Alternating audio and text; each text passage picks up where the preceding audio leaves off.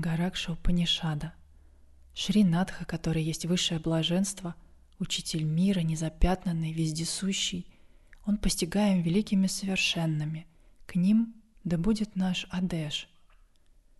Итак, вот что было перед воплощением.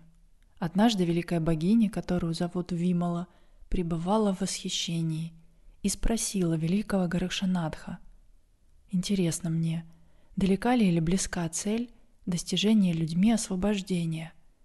Милосердный, из уст самого Шринатха им дана эта Упанишада, в которой открыта великая йога-видья. Коровами Го называются органы чувств. Тот, кто обитает внутри них и охраняет Ракша, их бытие, его зовут Горакшанатхом. Поскольку этот текст дарует знание йоги, он называется Упанишадой. Эта Горакша-упанишада прославлена среди всех великих совершенных. Так сказала Вимала, таков был основной смысл ее слов. Итак, была великая пустота, великие 5 элементов Махабхута, начиная с пространства. Из этих 5 элементов возникают Ишвара и души. Если бы это было не так, то кто есть Творец? Таким образом, изначальный Творец всего многообразия — великий принцип Махабхута. И он же в чистой саттве представляется Ишварой, а в нечистой саттве становится душой. То есть явленного Творца, Сакшат-карта, не было в то время. Это неописуемый предмет. Только тот истинный Творец, о ком был задан вопрос выше. Великий Горакшанатха ответил: изначальный и безначальный образ великого блаженства, неописуемый как Ниракара или Сакара, о котором невозможно помыслить, его следует знать как основного Творца, Мукхья-карта, всего сущего, о богине. Потому что если бы был Творец без образа, Ниракара-карта, то, возымев желание принять образ, он пошел бы против Вирудха, своей природы. Если же был бы Творец в образе, то он не мог бы быть всепроникающим, и это было бы против его природы. Поэтому подлинный Творец пребывает вне двойственности и недвойственности. Он неописуем.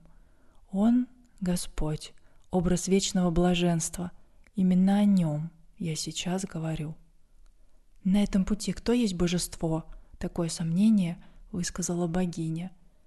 Божество — великое блаженство, превосходящее недвойственность, адвайта. То блаженство, которое находится выше недвойственности и выше двойственности.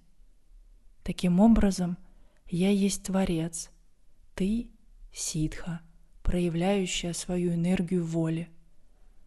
До этого были проявлены Пинда и Брахманда, они пронизаны непроявленным образом Ниргуны, Авьякта, Ниргуна, Сварупа. Проявленный образ блаженства, обитавший ранее в одной форме, стал 9. Один — Саттья-натха, другой — Сантоша-натха. Они пребывали свободными от разнообразных качеств Вселенной. Таков был Сантоша-натха. Далее Курма-натха, образ пространства, и Шри-адинатха. Слово «курма» обозначают нижние миры вплоть до Паталы. От этого происходит имя Курма-натха. В середине Сарва-натха, владыка земли. Таким образом, 7 владык. Другой, следующий сын Матсьендра-натха, Шри-удая-натха. Причиной появления мира является действие майи. Освобождение от него есть йога-дхарма. Матсьендра-натха зрящий, он стал наслаждаться образами атмана, явленными во всем живом. Его учеником был Горакшанатха. Го означает речь, Шабда-брахман. Ра означает того, кто защищает. Кша означает неприходящий брахман, свободный от разрушения. Таким образом, Шри Горакшанатха был 4-й формой и так стал 9 натхами. Из них один — Нирантара-натха, через которого был дан путь. Поэтому так сказано. Было явлено в мире 2 пути — Кула и Акула. Путь Кулы — это путь Шакти. Путь Акулы — это путь сознания, Чайтанья, Акханданатхи. В миру их называют тантрой и йогой. Итак, в истине Тот Господь, который вне двойственности и недвойственности, ради деятельности стал недвойственным, ниргуна-натхой, затем стал образом дуальности, владыкой сущности образа блаженства. Они есть одно. Далее, ради особой деятельности, вишеша-вьявахара, он принимает 9 образов. Эти 9 образов сейчас будут описаны. Он именуется благословенным Шри, учителем, единым с неделимым сиянием, изначальным Ади, источником всех наставлений. Из названных 9 форм он первый Натха. На означает пробуждающий к звуку Брахмана, Нада Брахман. Тха означает утвержденность в 3 мирах и контроль над ними. Такова природа Шри Адинатха. Следующий Матсьендра Натха. После него его сын и ученик Удая Натха, который открыл учение йоги Шри Адинатха. Среди множества великих совершенных, учивших йоги, тот, кого зовут Удая Натха, особо прославлен. Другой — Данда Натха, который разъяснял учение йоги. Он пришел в мир подобно жезлу времени, поэтому его зовут Данда Натха. Далее Матсья Натха. Он разбил сферу времени и ложную майю, принес на землю свет великой истины, постиг сущность Всевышнего Господа. Он изначальный Брахман.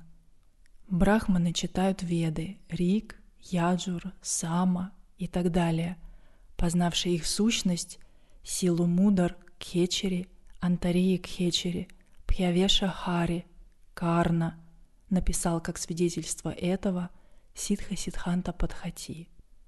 Следование к состоянию Брахмана есть брахмачарья.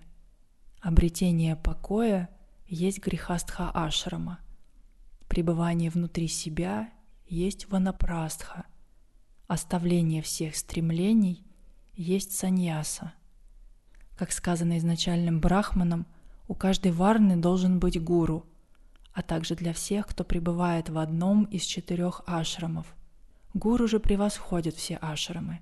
Это, в частности, сказано в наставлении для учеников.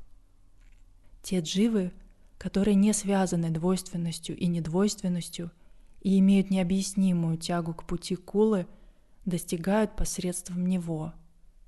Те же, чья психика лишена каких-либо стремлений, васана, достигают на пути йоги, который есть путь акулы. Если в Писаниях сказано иное, то оно ложно.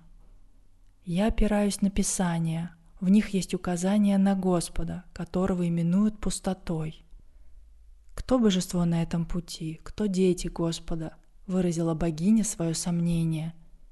Дети возникают таким образом: Нада, Рупа, Бинду, Бинду, Нада, Рупа. Ученик — образ Бинду, сын — образ Господа, Нада — образ Шакти, Бинду — образ Нады. Ученик, который познал природу 9 надхов, Шакти и Парашиву в образе Бинду, которого именуют Господом, есть мой ребенок. Таким образом происходит разворачивание Вселенной. В учении йоги основная аштанга-йога, а также шаданга, называемая акулой и авадхута-йогой. Садхана в учении йоги 8-ступенчата.